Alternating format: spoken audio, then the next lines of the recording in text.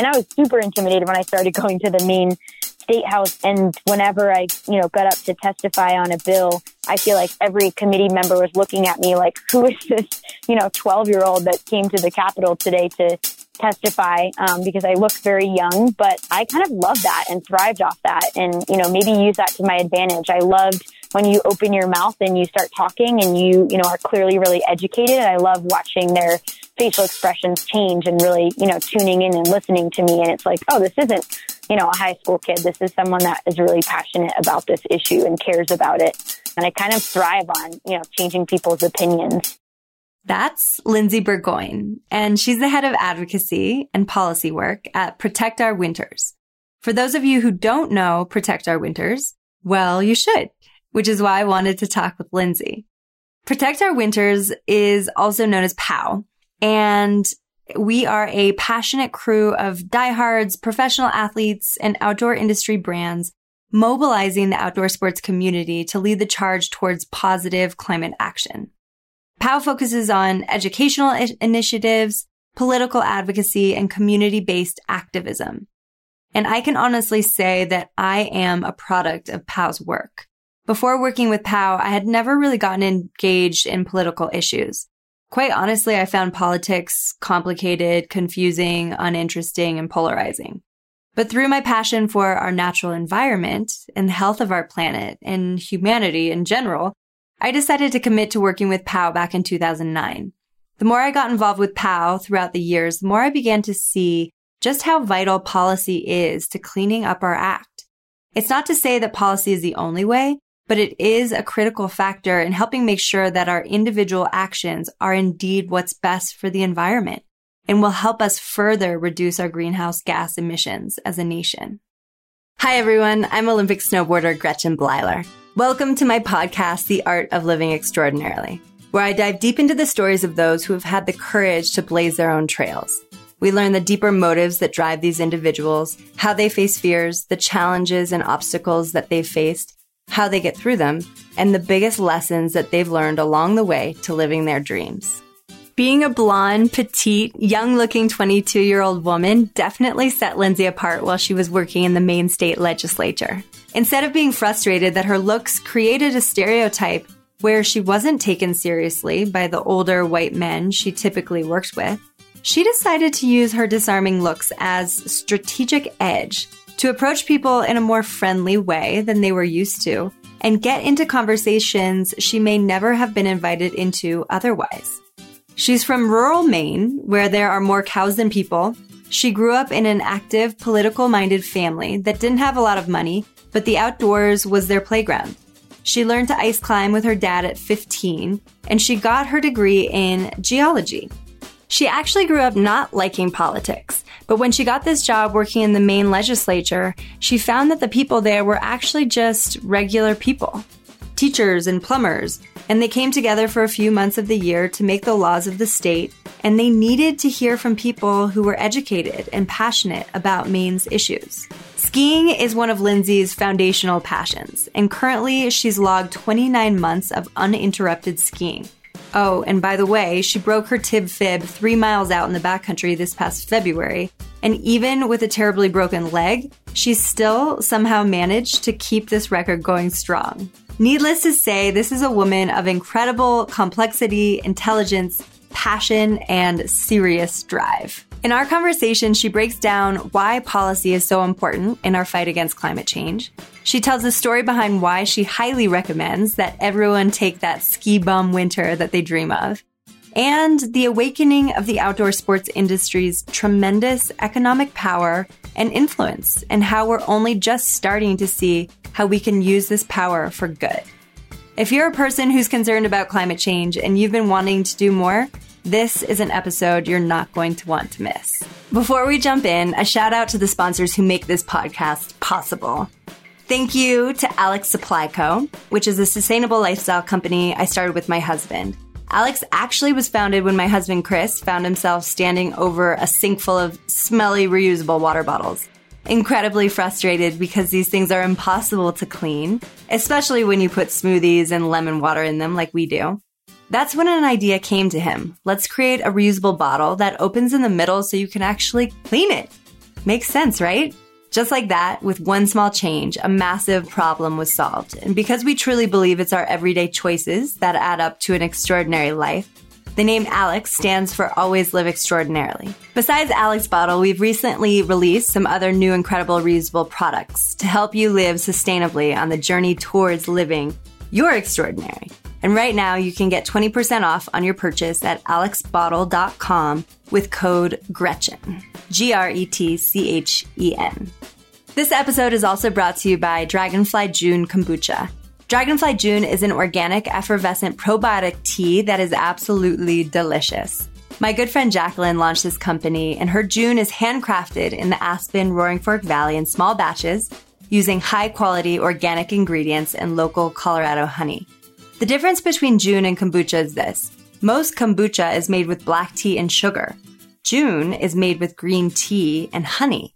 So no cane sugar, and you get all the health benefits of green tea and honey in addition to the healthy acids and probiotics from the June kombucha. Not only that, but drinking June helps to support your local bee populations and helps keep our local beekeepers in business. Dragonfly June's flavors are composed of organic, fair trade, and ethically harvested tea, organic herbs, filtered Rocky Mountain water, and local honey. So there is so much love and intention put into this delicious drink that is not only good for you, but it's good for our earth too. Drink June and be well. Check it out at dragonflyjune.com, and June is spelled Jun. And if you live in the Aspen Roaring Fork Valley, look for it on the shelves at natural grocers, Clark's Market, and local Aspen retail outlets. Now for Lindsay Bourgoine. I'm excited to have you on the podcast because to me, you are someone in this world who's really like walking the walk and talking the talk. You are an athlete and you're an outdoor adventurer yourself. And you also are, you've gotten your master's in environmental law and policy, and you've been POW's head of advocacy for the past 2 years. So this is such a cool and unique combination of things, I think.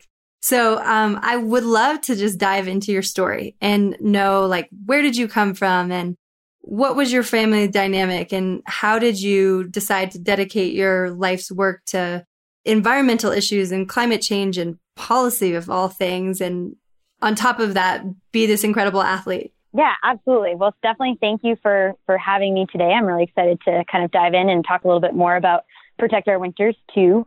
But I grew up in rural Maine, in a town of 2,300 that we joke there are more cows than people.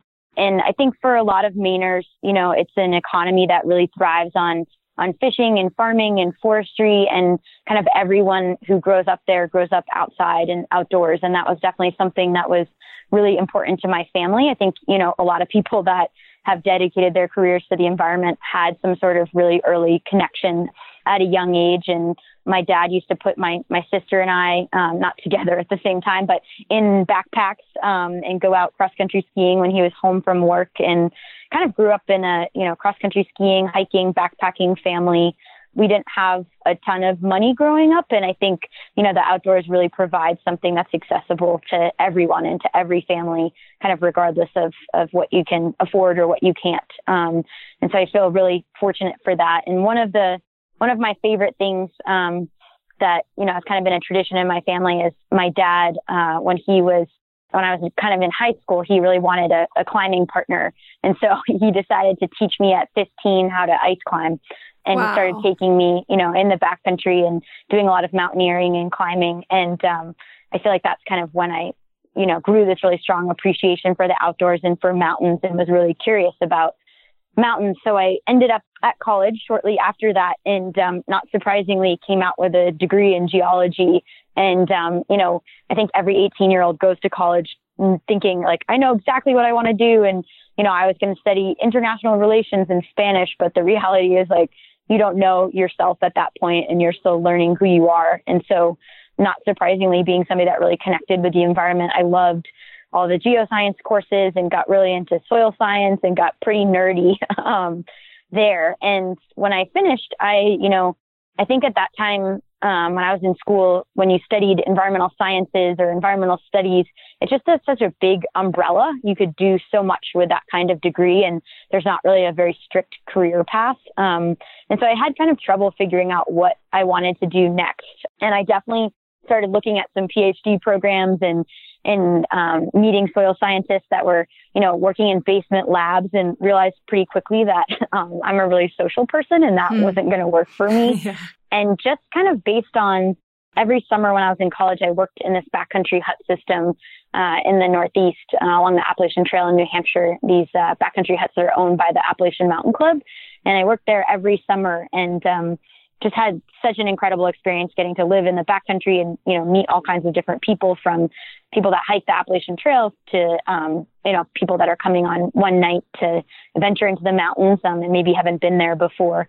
And that organization actually had a policy position open up. And I applied for that and got that and started working on policy. And I actually remember when I got that job, I was thinking to myself, I don't really know if this is me. I don't really like politics. I grew up in a pretty active political family, and I never really wanted to do anything with it because it was always he said, she said, this politician said this one got this much money, this one, and it just felt like such a game and so fake. But when I started working in the Maine legislature, I really realized that, at least in Maine, the legislature is just normal people. They're, teachers, they're plumbers, they're, and they come together for a few months a year to make the laws of the state. And they need people who are educated on issues to come in and talk to them. And so I think this word of lobbying always had this really negative connotation in my life. And, the reality is, at the core, lobbying is educating somebody on an issue. And,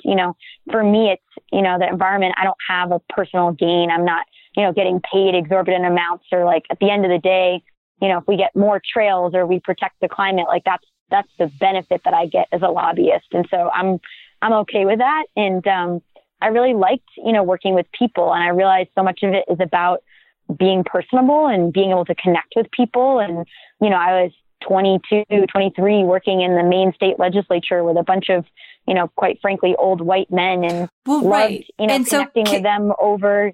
Can we get into that for a minute? Because you said, this policy job opened up, you applied for it, you got it.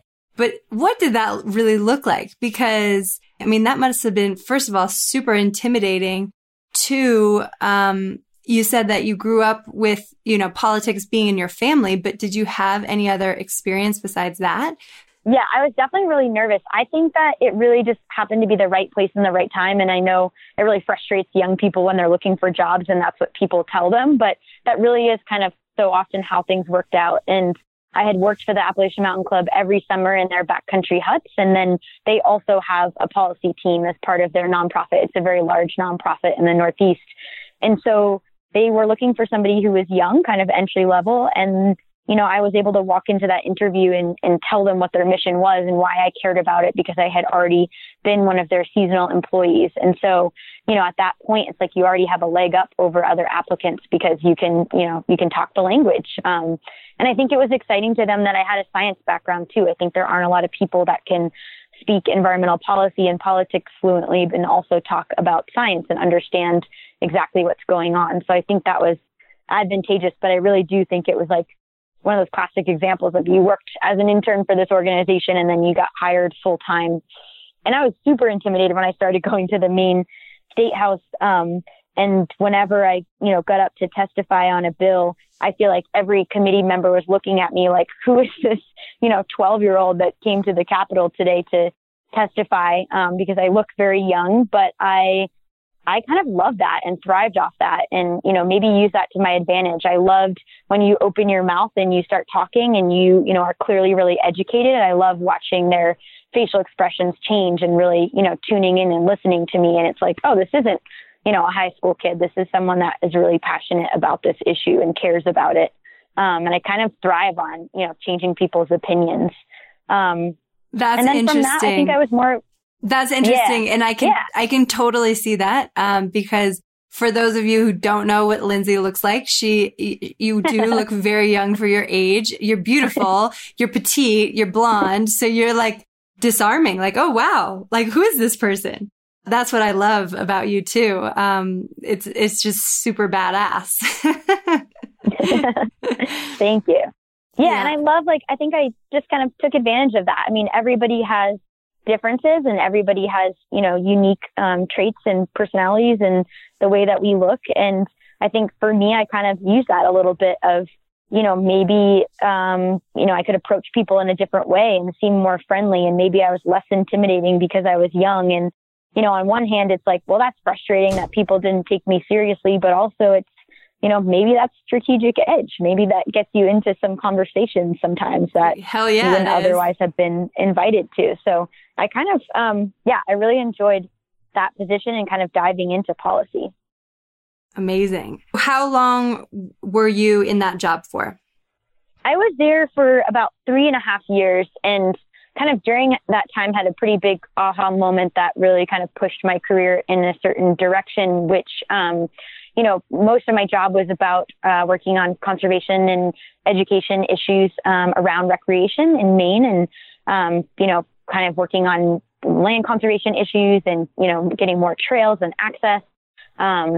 And there was this one bill that came up that was about state park funding and basically, wanting to get more funding for state parks, which, fortunately isn't a very controversial issue because most people love state parks. And for some reason, there was just a hang up and it was really hard to, get the bill through and, not everybody was giving it the time of day that it should have been given. And I was just really frustrated. And so I had done some work with the business community in Maine and decided to ask LL Bean to get involved. And they were pretty hesitant to stick their necks out politically. I think we see that with a lot of companies of, being fearful of consumer backlash and what customers might say. But LL Bean, agreed to make a phone call to some of the legislators on the committee. And, they're one of the largest employers in Maine and obviously a brand that Maine really identifies with. And after those phone calls happened, the issue became moot and the bill passed and there was no, further problem with it. And I think it was this big kind of moment for me of being like, oh, I want to do that. Like, I want to work with businesses. Like, I spend so much time in the nonprofit community pushing for things and people say to us like, oh, you're just another nonprofit. Or we had a situation in Maine that I was testifying at a hearing and I was told to let the citizens testify first and the environmentalists to testify afterwards. And it was kind of like, saying like, you're not even a person, like you're just a talking nonprofit that doesn't, right. It's not as valued, which is a huge, disappointment. And just seeing that economic power in a business, that was really exciting to me. That's really amazing. Yeah. And so what gave you, how did you contact LL Bean? You had contacts there and you just got in touch and made the ask, or how did that work out? Yeah. So my job was kind of split into two parts in Maine, which I really liked because it kind of paired together well. And about 50% of it was working in the Maine legislature. And then 50% of it was working on getting people outside and active in Maine. So I had kind of this broad coalition that I had worked with called the Maine Outdoor Coalition. And, was kind of sitting on that as the chair and organizing that group and kind of helping found it. And that included a lot of, public and private groups and nonprofits and government agencies and just anyone with kind of a mission-driven interest in getting people in Maine outside and active. And so LL Bean was a part of that coalition. And obviously it was really helpful to have that coalition when I went back and worked on policy because it was, oftentimes the right people to come speak out on issues. Mm-hmm. Yeah. And like in the meantime, while you're doing this, you're still active in the outdoors. Like, how has that been for you? Like to balance this work that you do, which is big work, with making the time to go out in nature and do these, camping and skinning and doing these pretty amazing outdoor adventures. Yeah. For me, I feel like it's just so important to connect to why you're doing what you're doing. And I think, the reality is if we want to get blunt, when you work for nonprofits, you work a lot of hours. You don't necessarily make the same wages that your peers make at companies. But you're there because of a passion and because of a commitment and because you truly believe in the mission of the group that you're working for.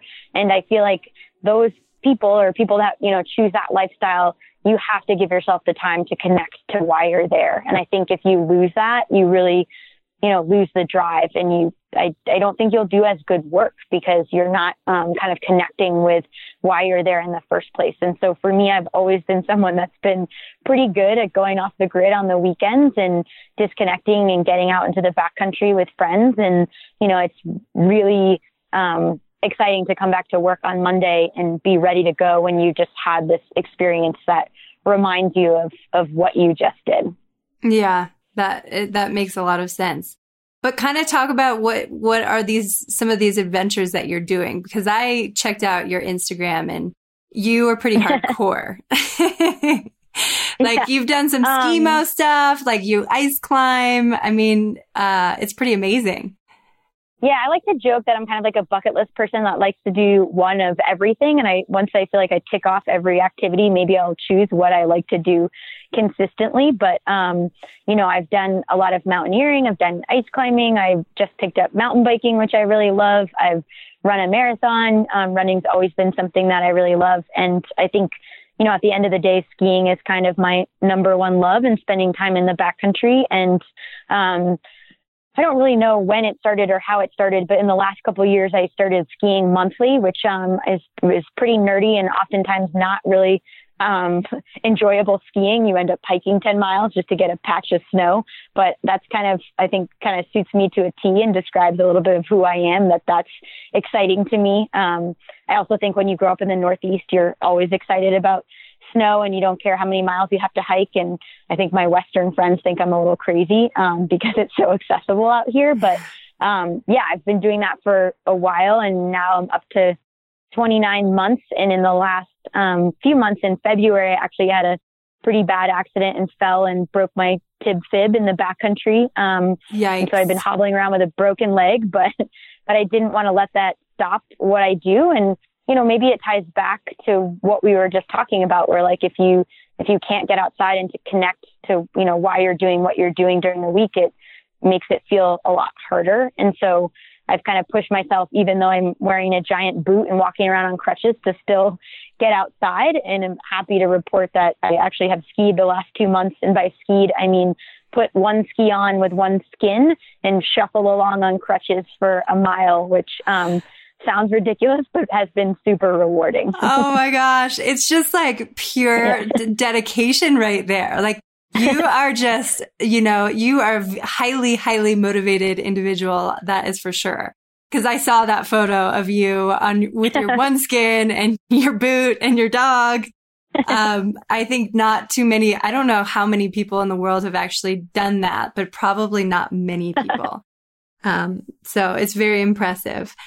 So how did you come to work with POW when there are a million other businesses, organizations out there that I'm sure you could have worked for? Yeah. So there's a little bit of a long story in here, but I'll do the Cliff Notes version. But you don't have to. Kind of you can give us the long one. All right. Seeing the kind of power in business and that voice politically with LL Bean led me to working with the Outdoor Industry Association in Colorado and getting to work on recreation and trade policy with them. And so that kind of brought me from the Northeast out to Colorado.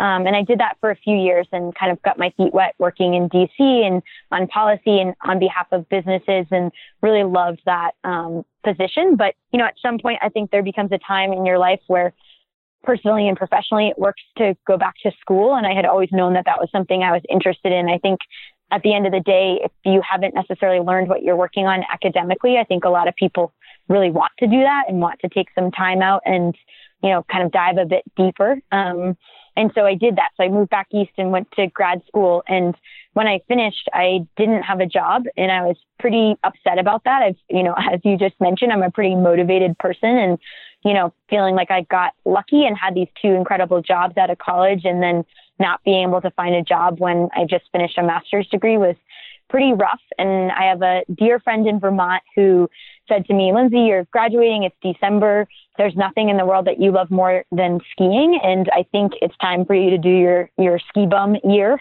And so I decided to take that seriously and moved out to Squaw Valley in Tahoe. And I have zero regrets about that. So I highly recommend that for people that haven't done their ski bum winter, if you will, and coached for their team out there. And I worked with one of my co-coaches who one day told me I should meet this guy, Jeremy Jones, who did some environmental work too. And I actually met him on the Shirley Lake chairlift with his family, which was a pretty fun experience and pretty unique. And from that, learned more about POW.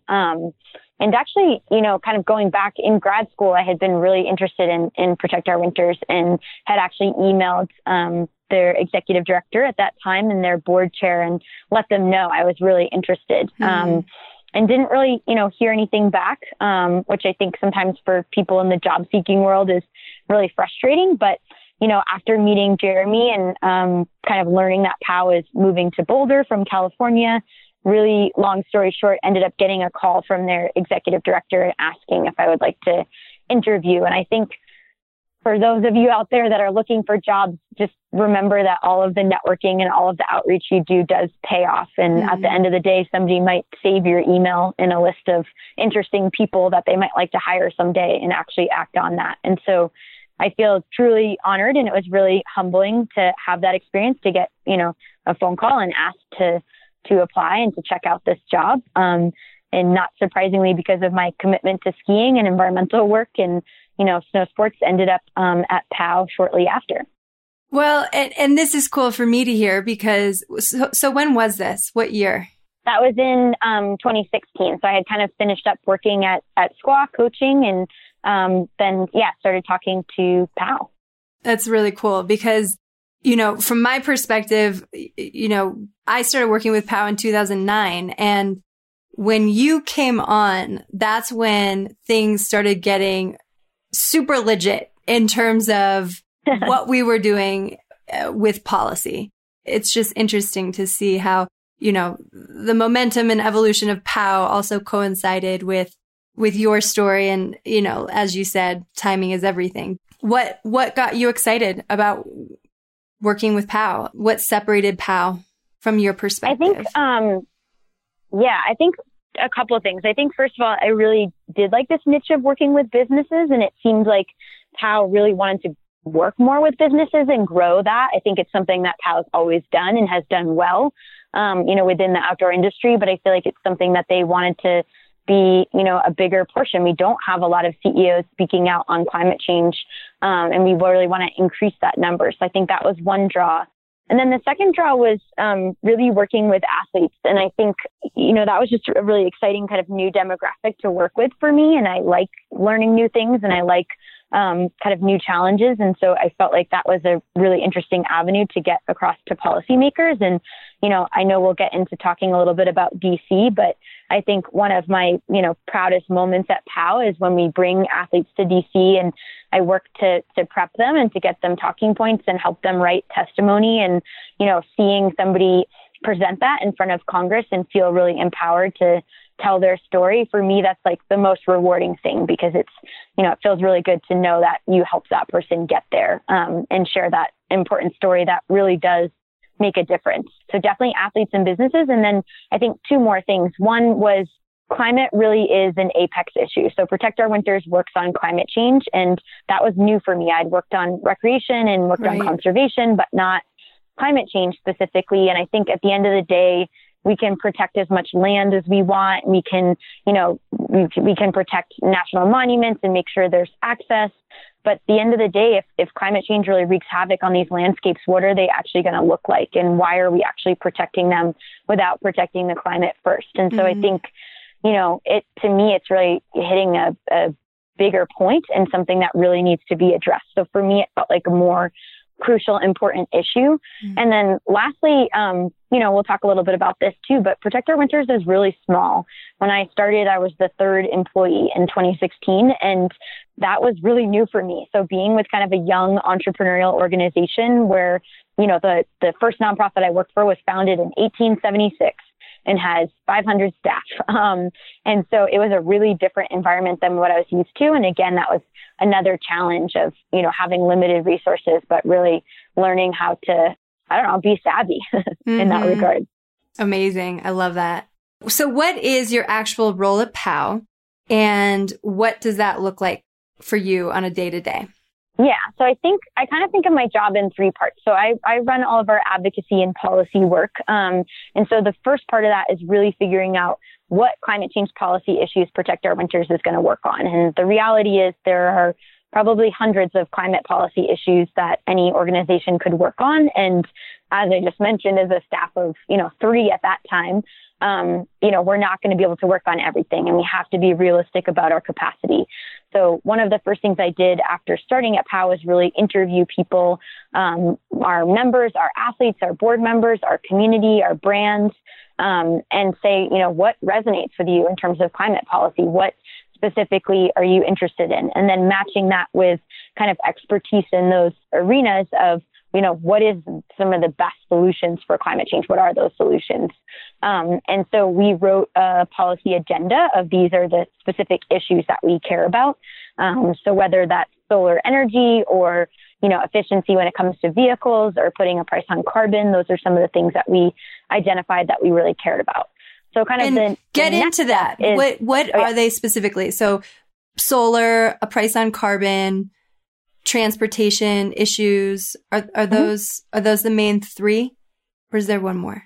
Yep. And then, we've also worked a bit on public lands too. And basically, kind of tying back to what I was just saying about climate being the apex issue, we wanted to make sure that people were talking about climate change when they were talking about public lands, especially seeing the outdoor industry rally around things like Bears Ears. The real threat to Bears Ears is that, we want to frack it and drill it and mine it. And those all have, very serious climate implications. So we wanted to make sure that that story is getting told in the sense of public lands work as well. So public lands and kind of thinking about fossil fuel extraction, putting a price on carbon, making sure our vehicles are as fuel efficient and electric and low emission as possible, and then working on clean energy and increasing solar. And that's really cool for me to hear, and I think for everybody else who's listening to hear, because it's true. Climate change is so enormous and it can feel so overwhelming because there's so much to be done. And it's really nice to see POW has like a very clear strategy around how POW is going to address climate change.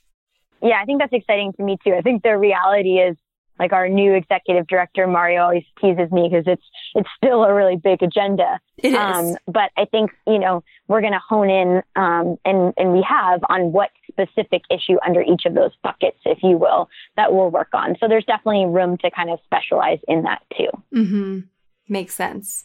So, So then I think the next piece of my job is really tracking what's actually happening. So reading the news every day and learning what's happening in DC, what's happening in state houses. POW works on both federal and state policy, and we've even engaged at the local level a little bit as well. So really tracking, reading different news sources and checking in on different state legislatures' pages and seeing what bills are coming up and what's going on, and identifying, okay, what are the issues that are happening pertaining to our agenda? So that's kind of the next step. And then the third step is figuring out, okay, if these, issues exist. So let's say, I'll go back to my home state of Maine to keep it simple. So they had a bill last year where they were trying to make solar really expensive for people that wanted to put it on their roof. So it's like, okay, this is an issue in a state where POW has a community and has passionate outdoor enthusiasts.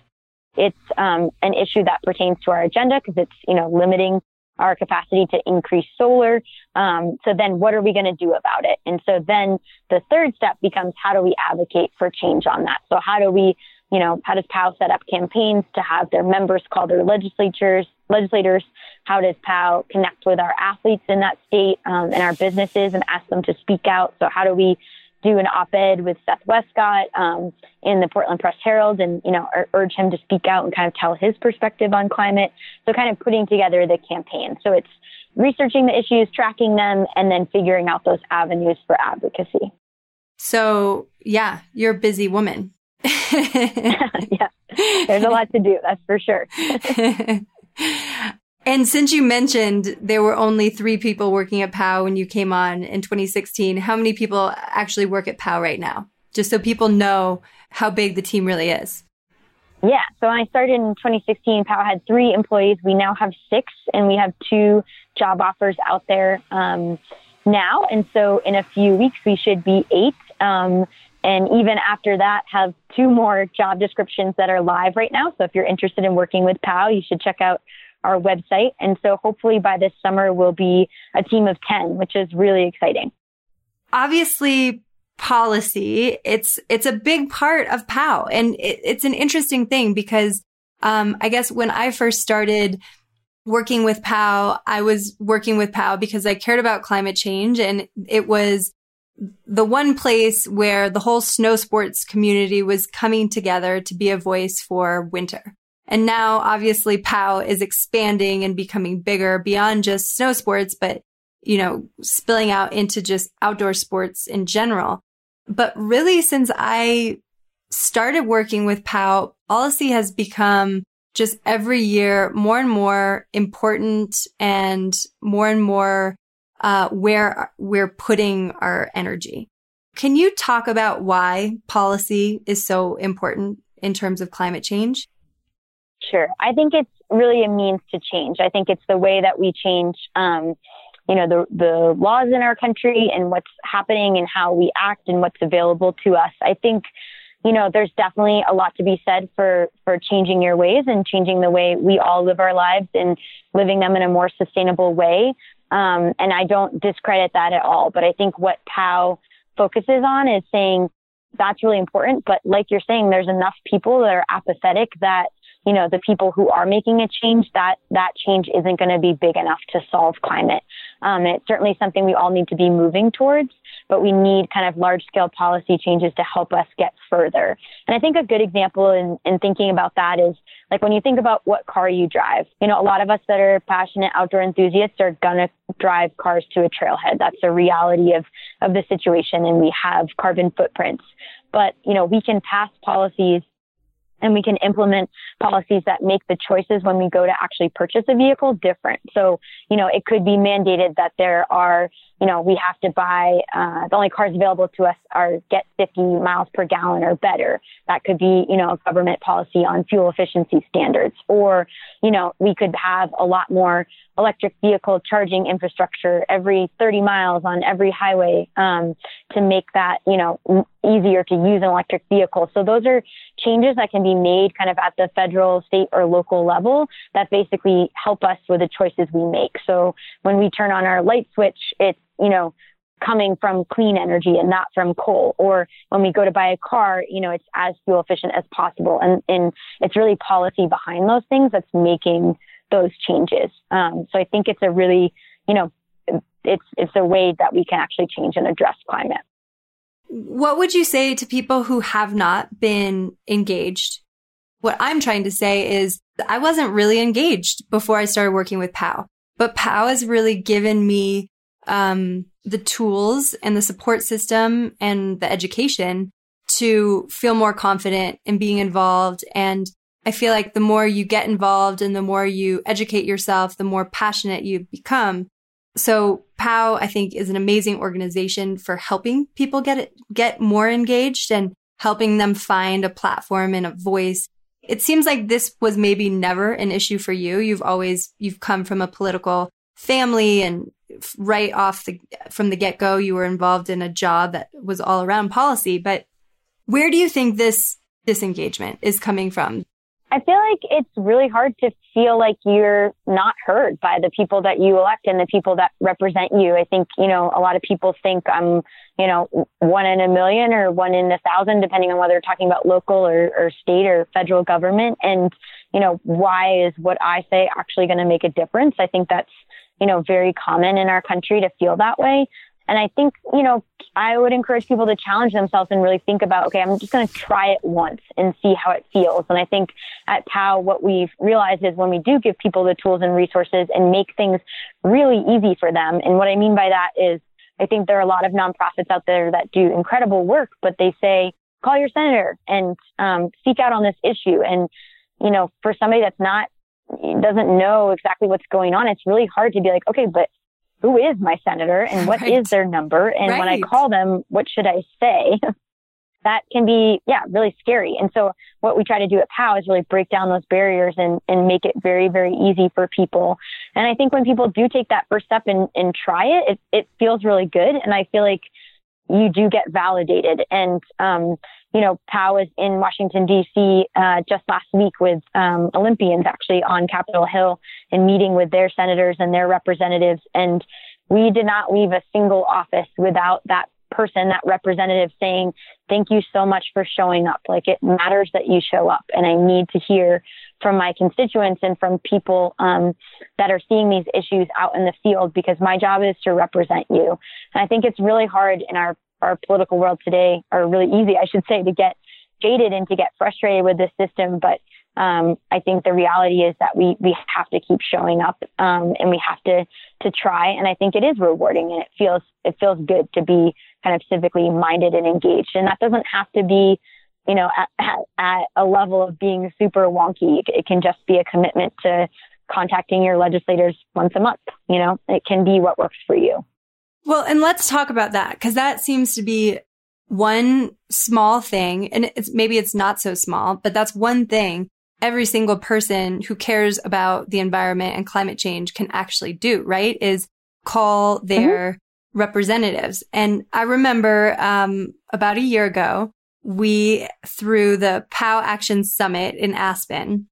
And that was a really cool event where we kind of brought together all of these local environmental organizations that came together, which maybe normally they don't do that. And also any other activated citizens in the Roaring Fork Valley who were wanting to do more. And we had this think tank experience. And I'll never forget that on the panel discussion where you spoke, you kind of rattled off a really shocking statistic around the actual power of calling your representatives. And it really was a huge moment for me that showed, oh my gosh, one simple, really powerful thing we can all do is call our senators, our whoever. So can you talk about that a little bit, these stats that I'm trying to get at? Yeah. And I think the first thing that's important to remember before diving into stats is I think a lot of people think that someone might debate them back, or someone might ask them questions, or even engage in a little healthy disagreement when they call. And that's absolutely not the case. When you call your legislator, it's almost like leaving a message. Somebody like an intern is going to answer the phone, and you can say, hey, I really care about climate change, and I'm really concerned about what that's doing to my community as we see, snowpack loss, and it's really hurting the economy. And then you can just end there. Like, you don't have to, they're not going to say, okay, but what percentage, or what about this? And so I think it's really important to remember that it's really just sharing your opinion, and that's it. But good point. It's true that typically conservative people actually call their legislators more. And I think, we're in a place where it's really unfortunate that climate change has become such a partisan issue, because it does not care whether you're a Republican or Democrat. But we are in a place where it has become kind of deeply politicized, and traditionally conservatives aren't speaking out on it as much. And so, but conservatives are people that call their legislators much more than more liberal people. And, when we look at something like gun control, this is kind of what I was speaking to on that panel. Conservatives call their legislators 6 times more than a liberal person on the same issue. And so at the end of the day, it's kind of a tallying game, which sounds a little superficial, but, an intern or somebody working in a congressional office is going to, say, okay, these 3 people called about climate change, and they all had, said we should take action on it. And these 60 people called and said that we shouldn't. And, at the end of the day, they're going to pass that message on to their boss. And that's what that person is going to hear is, this is what came out of my constituency today. And they are supposed to represent their constituency. So if that's what they hear, then that's probably what they're going to use to vote on. So I think it's really important to remember that, kind of regardless of what your issue is, that you make that heard. And, we've challenged people at POW to just try calling every day for 2 weeks. And it's funny because they're like, oh, the staffer is so annoyed with me because I keep calling, but it is kind of a clean slate, new tally every day of what issues are important to people. And so calling as often as you can is important. Yeah, I think that's such an awesome message for everyone to hear, because it is so simple just in terms of how POW makes it accessible to us. We can literally go on protectourwinters.org and you will find all of the information you need to call the right people and even have a script. And that's important in the beginning when you're doing this for the first time, because it is scary and you kind of get freaked out like, oh, I don't know what I'm talking about, so I shouldn't call. But if you have a script, you can literally read the script. And then the more you get comfortable calling and reading the script, the more you can start to actually have a conversation and talk about things, from your own experience. But it's a progression, right? Mm-hmm. Yeah, absolutely. I just was able to do one of the POW Hot Planet Cool Athletes assemblies, which for those of you who don't know is another really cool offering where POW works with schools to bring in members of POW's Writers Alliance. So pro athletes to give a presentation to the kids around climate change, what the athlete has seen, what they're doing to act and why they care, and how we can all get involved and work together to help. Part of the presentation talked about just the percentages of people who agree climate change is happening versus the people who don't agree or the people who are discouraged by it. And I was really shocked to see that really only 11% of us are deniers, but the deniers are actually also the loudest group. So for sure, that seems to be a big mission of POWs, right? Is we're going to mobilize the entire outdoor sports community and we're going to use our power, which we have huge economic influence and power. But right now we're not loud. We need to get louder. Yeah, I definitely think that's true. And I think it's easy to get discouraged, like a lot of people talk. I mean, even at POW, when we post something on social media, we definitely see some trolls, debating science or debating the reality of climate change and how strong impacts are and what they're tied to. And I think it's really easy to get frustrated, but I think it's going back to those stats like you're talking about and remembering that 70% of Americans know that climate change is real. And many of them, are alarmed and concerned about it. There's this really great study that is where a lot of those numbers come from by the Yale Program on Climate Change Communication. And they survey the public every few years and ask them about, kind of where they're at on climate change. And you're right, it's a very small percentage that is actually deniers, but that those people are very loud. And I think we just have to kind of remember that that's a very small number and to kind of move forward and know. And I think, a great example is last week we were in DC with Olympians and we were there. Jessie Diggins was there, the Nordic skier. And, she told us she hadn't necessarily engaged in climate and she didn't know how that would, go over on her social following. And she was a little worried about it. And she said she was really excited to see just so many people when she did her first post about coming to DC with POW, writing thank you and thank you for speaking up and thank you for being a voice, and that outnumbered any trolls comments like literally 100 to 1.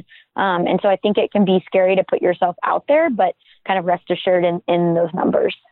And that's a good point though, because how do you as Lindsay, but also you as POW, do you engage with those trolls or do you not engage? What's a strategy for somebody who's maybe wanting to speak out a little bit more, use their social platform, but they're afraid and maybe they do get some backlash a little bit?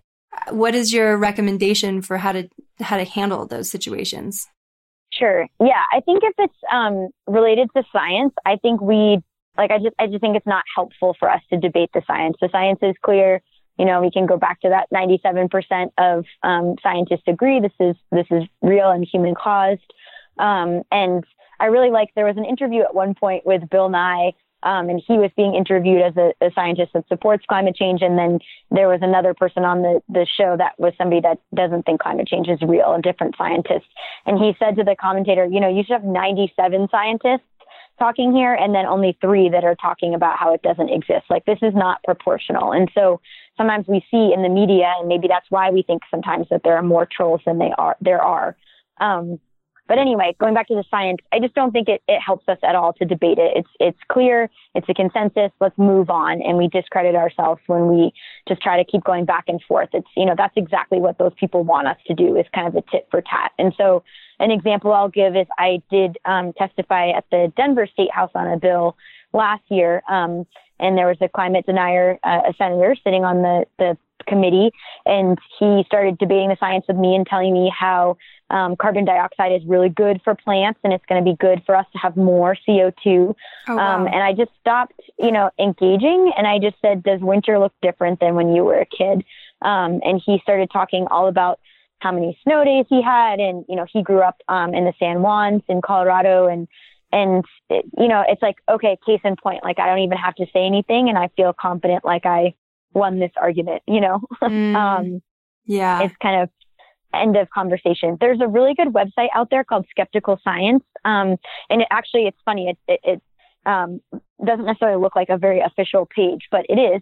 And they actually debunk kind of all of trolls' arguments. And it's really great to go on there. And if you're feeling like you need a response, that's a good place to look. And so I think Powell's strategy is don't debate the science, but if we feel like somebody's really spreading strong, disinformation or trolling us with just, information that's not true, I think it is important to say, like, actually, I disagree with that, and here's why. I think the key is one response and then letting it go. I think, just again, by engaging in argument, that doesn't help us, but I think it's okay to say, for clarification, this is where we're coming from. This is the study. This is, what we believe, and then end of story. Yeah, that's a really, really good approach. Since we're and actually, I should.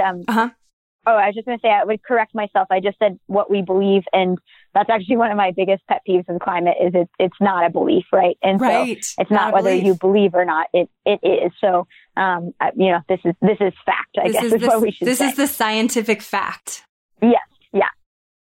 Well, since we're on this subject, another thing that I've experienced in this climate change world is, it's interesting, actually. I got to go to speak on behalf of POW at a couple different surrounding events at the Paris climate negotiations, the COP21.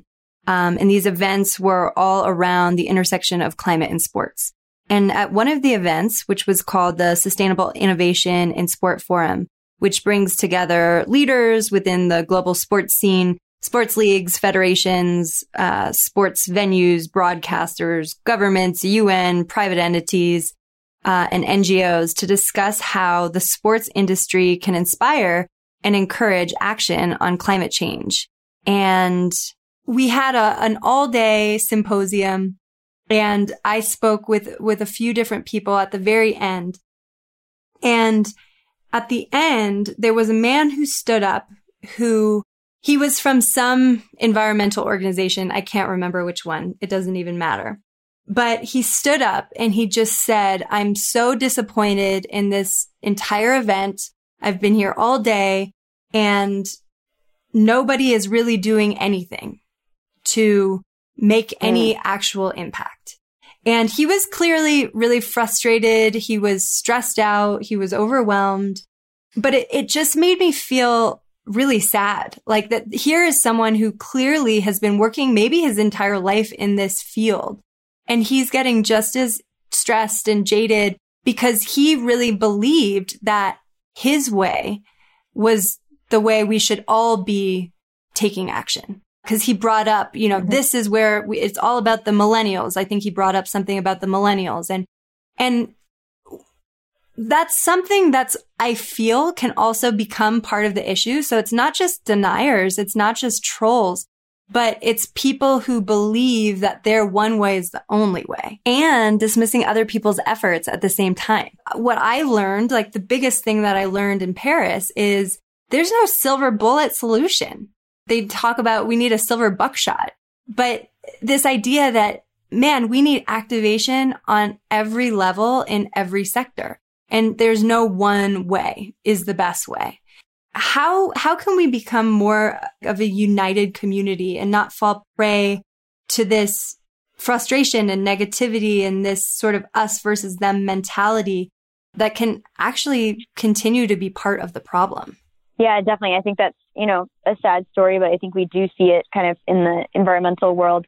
I think first it's, climate change is a really hard issue to work on. And I think a lot of people say to us, like, how do you get up every day and go to work and be excited to work on something that's really daunting and is really scary. And I think in that sense, a lot of people are fearful that, time is kind of running out. Like we don't have a lot of time to correct, how much fossil fuels we're pumping into our atmosphere. And we've already baked in a considerable amount of change. And so I think that's scary. And so I think, honoring and accepting people's, fear in this, I think is part of it. But, not kind of pushing that fear to a place where we're, lashing out on other people and saying their strategies and tactics might not be the best. I think there is a sense of we do need to kind of come together as a community of people that care about this and work side by side and not discredit what each other are doing, and kind of, work in coalition with each other. But I absolutely agree with you. It is kind of a silver buckshot thing. So I think, if POW's working on solar and there's another group that's working on wind, the more the merrier. I think that's a better, situation. We're not going to argue with them and say, well, actually, this is the better way. And I think I would just tie this kind of back to POW. I think POW gets flack from people a lot because it's, we're representing the snow sports industry and the broader outdoor community. And we are people that have carbon footprints. And, so a lot of people say, hey, you shouldn't be speaking out on climate. You shouldn't be doing this, kind of like that man in the room saying nothing is actually happening. And the reality is if we all didn't do anything, that would be the worst thing that we could do. We have to all kind of speak up and just because you have a carbon footprint in a world where it's really hard not to have a carbon footprint, it's almost impossible if you're, living in the US, that shouldn't preclude you from speaking out on climate. And that kind of ties back to what we were talking about at the beginning with policy. It's, we can advocate for changes that can make us live our lives more efficiently. And so, we do need to speak out and say, hey, I want to pay for my carbon footprint by putting a price on carbon, and I want to purchase a vehicle that's, zero emissions. And these are the choices that we want to make. And so I think it's remembering that nothing precludes you from speaking out on issues. And, we shouldn't kind of see these barriers maybe the way that gentleman did that day. Mm-hmm. A big part of what you're doing and what you talked about earlier is your work on Capitol Hill with all of the POW athletes and CEOs and resorts and brands. This is a huge component, I think, of POW's mission. Will you kind of break down this process so people know why we're going to Capitol Hill and what that looks like? And can other people do this? Is this something that people who don't have the support system of POW, are they able to go and lobby as well? Yeah, absolutely. So Protect Our Winters has been going to DC for many years, as you know, and kind of doing an annual lobby trip in which we meet with lawmakers. And I think, at the beginning, it really became about education of who we are and what our issues are and what we care about. And so really bringing that story to our federal lawmakers, to both the House of Representatives and to the Senate, and meeting with folks. And I know in the past we've met with agencies as well to talk about kind of the changes that we're seeing, whether it's a CEO or a ski resort or an athlete, talking about the changes in the climate that they're witnessing in the field and what they're concerned about. And then I think backing that with economic data, especially right now, it's, pretty common that conservatives are really swayed by economics and are really interested in that. And so I think being able to say, when we don't have snow, this is what it costs us. It costs, the ski resort industry $1 billion in a low snowfall year. We lose that much money.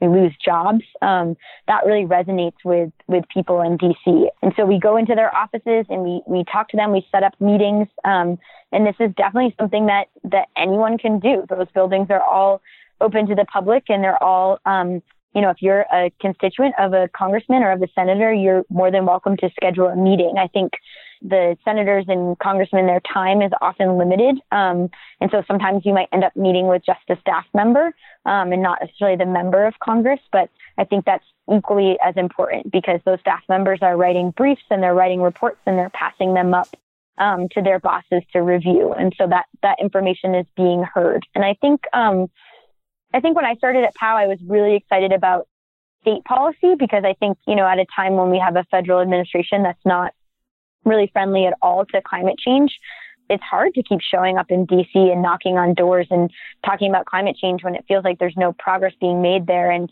we see states like Washington and Oregon and Vermont and New York really pushing, aggressive climate policy through, which is really exciting. And it seems like things are happening more on the local level. But I think that doesn't mean that we shouldn't keep showing up. And kind of what I was talking about when I worked in Maine is so much of politics is about relationships and building relationships. And so if we continue to go to DC year after year and knock on the same doors and talk to some of the same folks, I think that only builds our ability to get our message heard and our policy asks made.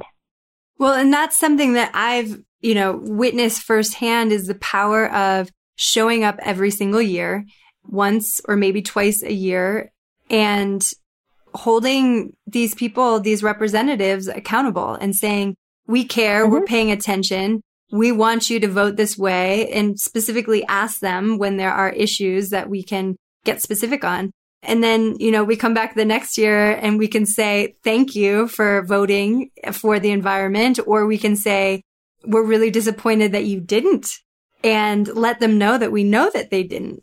And that's been a really, I think, as tough as those trips are, because they are tough. Like you go to Capitol Hill and it just feels like this huge barge that doesn't move. But what I've found over the years since I've been going is, wow, showing up every year is actually, it really is making a difference. And not only do all of these people know who we are now and who POW is, but they know that we're going to use our social media to thank them or to let them know that we're unhappy with the decision or a vote that they made. And that's been a real eye opener for me. What would you say to somebody who, because it's intimidating, right? Like we always say we're like fish out of water. We go to DC and we put on like suits and ties and dresses and blazers. And it's like, we're mountain people.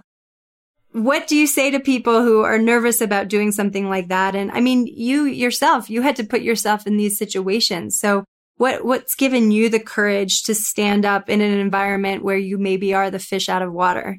I think it really just comes back to speaking your truth and speaking what's real for you. We've been talking a little bit about how we brought Olympians to the Hill a few weeks ago. And, we didn't do a ton of prep with those athletes. We weren't like, okay, here's, the 56 talking points that you need to hit and this economic stat and this number. It's really, I want you to connect with this person, this lawmaker, and tell them what you're seeing. And we're not going to ask you to share anything that you don't know and that you can't speak from the heart. And I would say the same thing goes, for me in my role. And certainly I have more of a expectation to know a lot of those stats and to be able to fill in and tell that story and speak on behalf of our CEOs and athletes. But at the end of the day, it's really about sharing our stories and what we've seen.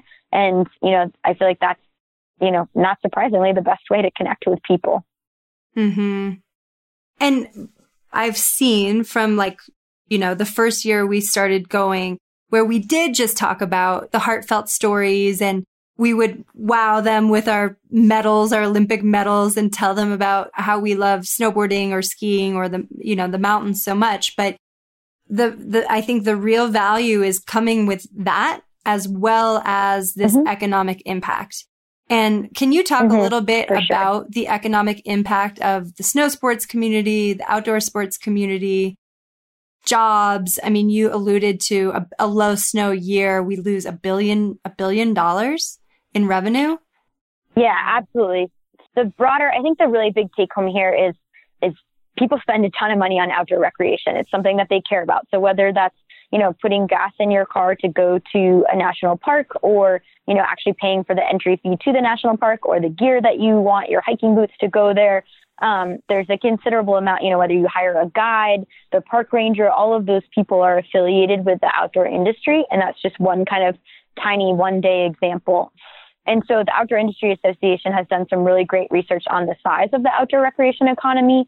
And their most recent report counts that to be an $887 billion economy, which is huge. And when we go to DC, I think it's really, easy to say, okay, but there's all these fossil fuel lobbyists that are controlling what's happening in terms of climate. And, we can't speak out because they're, money, money, money. And that's what they can talk about and talk about business loss. And, it's really hard to go up against them. But the reality is we have, a competitive edge as well. And I think, a great example from that report is that the snow sports industry, so not even the broader outdoor industry, employs 695,000 people every year. And that's actually more than the extractive industries in the U.S. So, working at a ski resort or, within the snow sports or at a shop, that actually employs more people than, in oil and coal and gas, which is crazy to think about.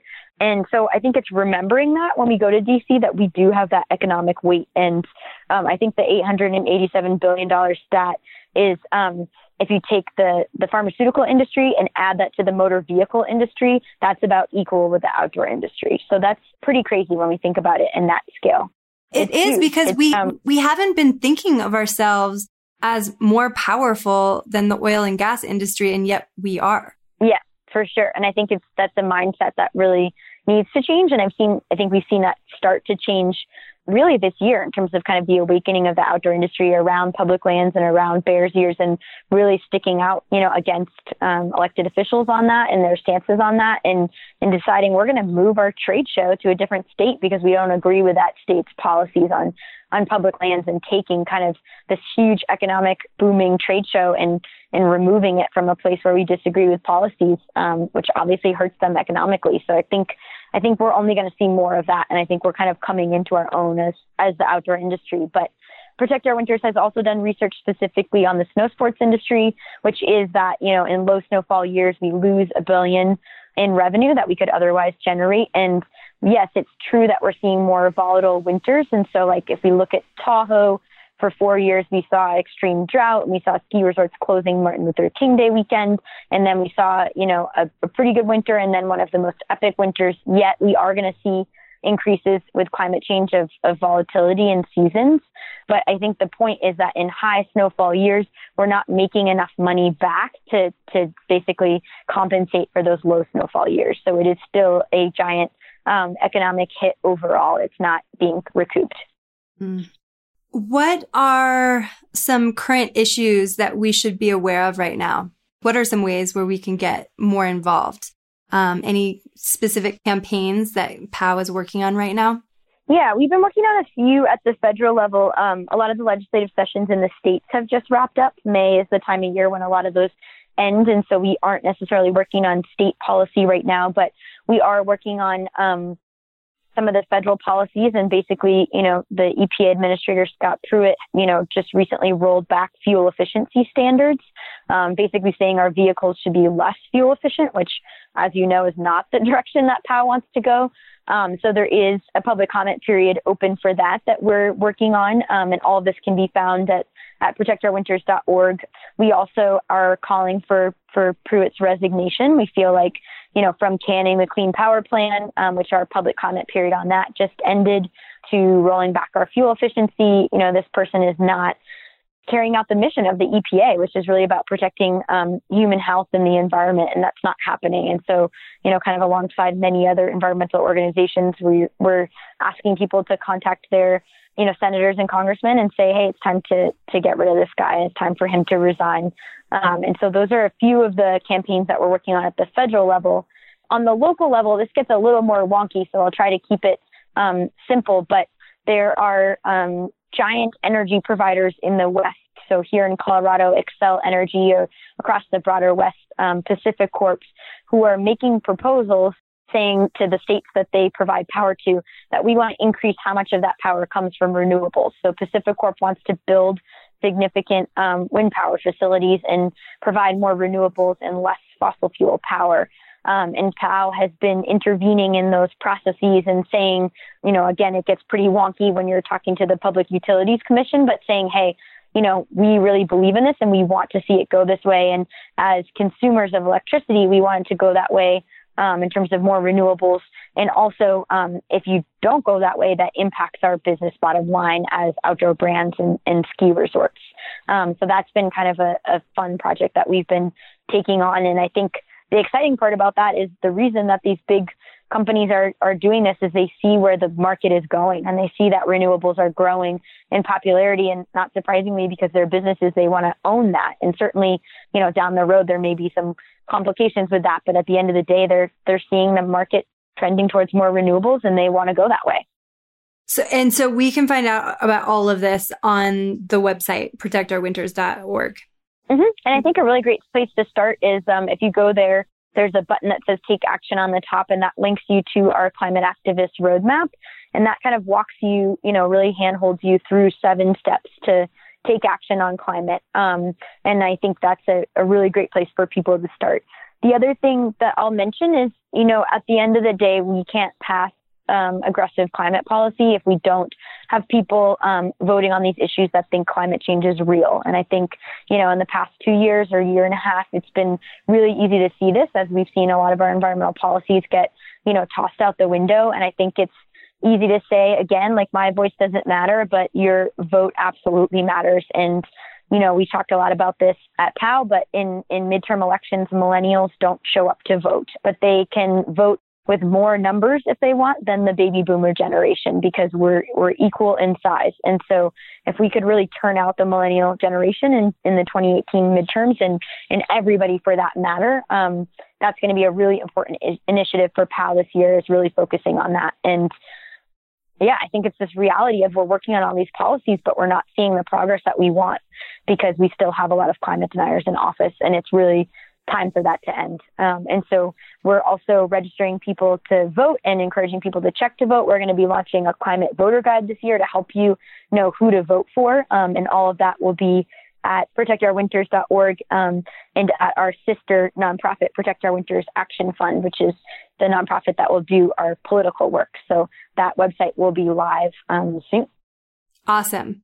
And I think actually at the presentation we did last weekend, 2 weekends ago, there was a code that people could actually text to get updated with their voter registration, and then to be sent more information around their elected officials who are up for either being voted in or voted out. Do you remember what that is? It's POW. So you text POW 2018, so the letters POW, and then 2018 to 52886. Yeah, and that's a great point. That connects you right into our system and can help you check. Like, a lot of people just want to know, like, am I sure that I'm registered to vote? I think I am, but I'm not sure. And you can really easily check through following the steps and getting to that website.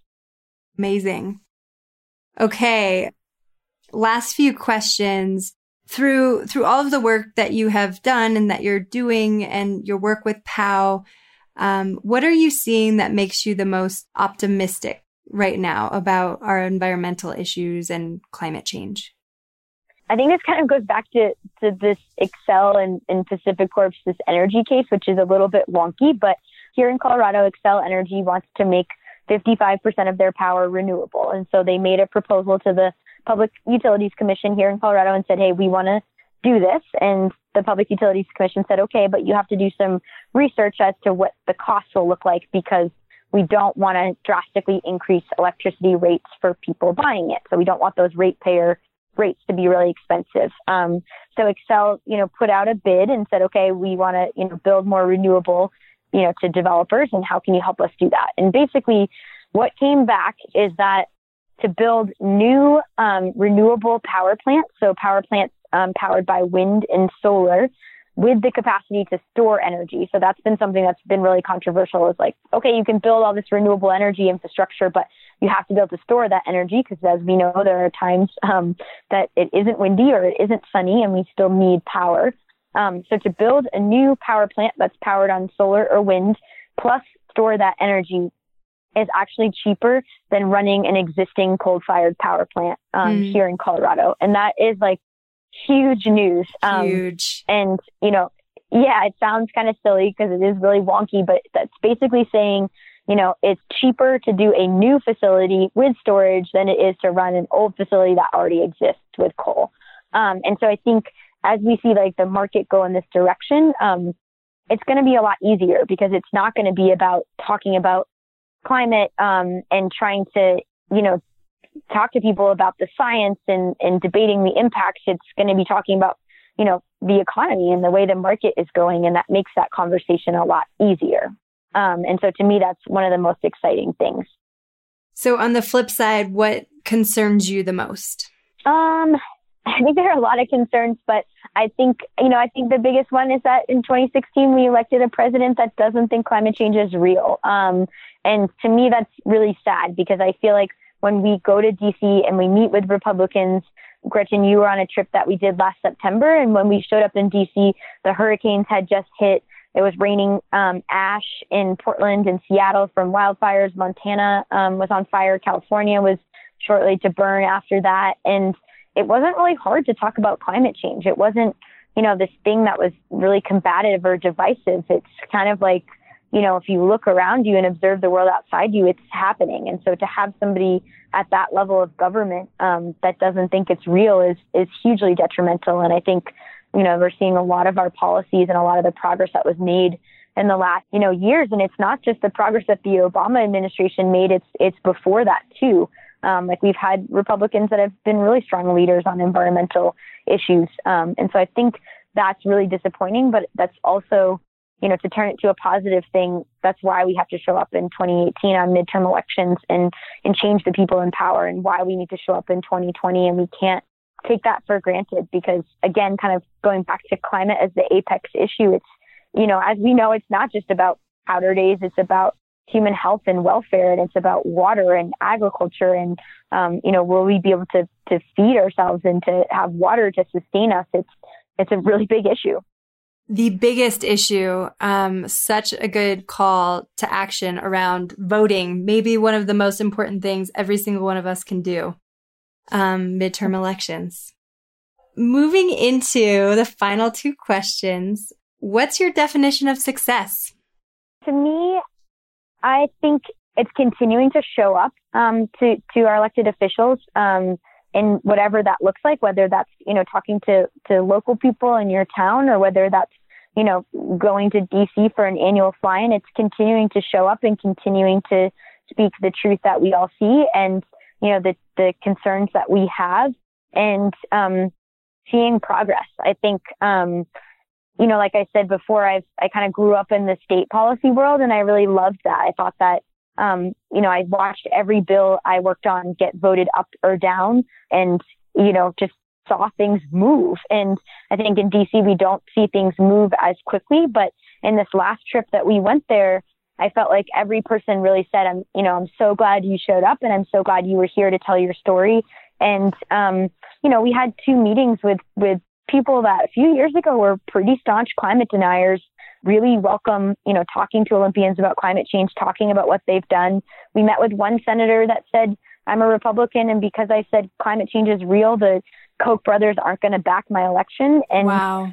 Because of that, because of money in politics, I'm probably going to lose my election, wow. Which is, there's a lot of issues going on there. But I think it was really seeing change and saying hey, what we're doing is actually, moving the needle forward, and it is progress. And so to me, that's success. I think if we're in a place where it feels like we're treading water or we're not getting anywhere, that's, it's time to change the tactics. What do you know now that you wish you could turn around and tell younger Lindsay? I think young people, and I don't know, I hate that word actually, young people, but I think when we were younger, we really worry a lot about finding our place in the world and figuring out who we're going to be and what we're going to be, and will we, find all the right opportunities. And I think the reality is that, you will find your way on a path, and this is definitely a quote that other people have said a lot, but, when you come to an intersection, it doesn't really matter whether you go left or right. It just matters that you make a choice to move forward and that you keep going.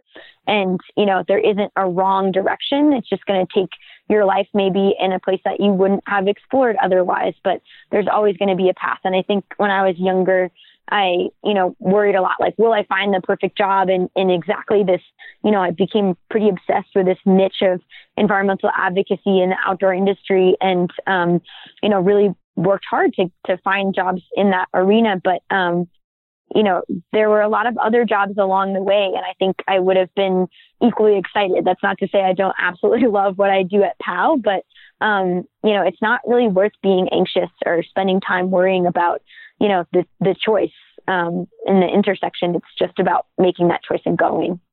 Well said. Lindsay, thank you so much for being such an incredible policy wonk badass. Thank you. And for all of the work you're doing with POW and beyond. You are truly an inspiration. So thanks so much for taking the time today to share your story and inspire us to get involved. I know I feel inspired. That was The Art of Living Extraordinarily, defined by Lindsay Bourgoine. If this episode has gotten you fired up, then please consider going to protectourwinters.org and sign up for the newsletter to receive climate news and action to fuel that fire. If you're interested in learning more about POW's Hot Planet Cool Athlete Assembly Program, or you just want to book one right away, you can also do that on POW's website. A couple other things. Lindsay mentioned the website Skeptical Science, so you can seamlessly debunk the misinformation that's out there around climate change. And then stay tuned for the launch of the website for POW's sister nonprofit, POW Action Fund, which will be diving into midterm elections this summer and fall and launching a guide to help you vote for climate-friendly officials in November. On that same note, right now you can text POW 2018 to the number 52886, and you'll be sent everything you need for these so important upcoming midterm elections, from registration deadlines to polling locations and that information on the candidates who are climate champions. That will also be on the POW Action Fund site. You'll be equipped with everything you need to be a POW activist. I will be taking the next 4 weeks to travel, explore, and collect more episodes for The Art of Living Extraordinarily. So in the meantime, please reach out to me through the comments section in iTunes or through social media. I'm at Gretchen Bleiler, GretchenBleiler, on Instagram, Facebook, and Twitter. I would love to hear how this episode might have inspired you or left you with any new insights. I also want to hear what you want to hear more of from these episodes and who you want to hear from. And if you like what you heard, please click subscribe so you can continue to hear more. And a rating is always appreciated too. Thanks so much for listening, and see you in a month.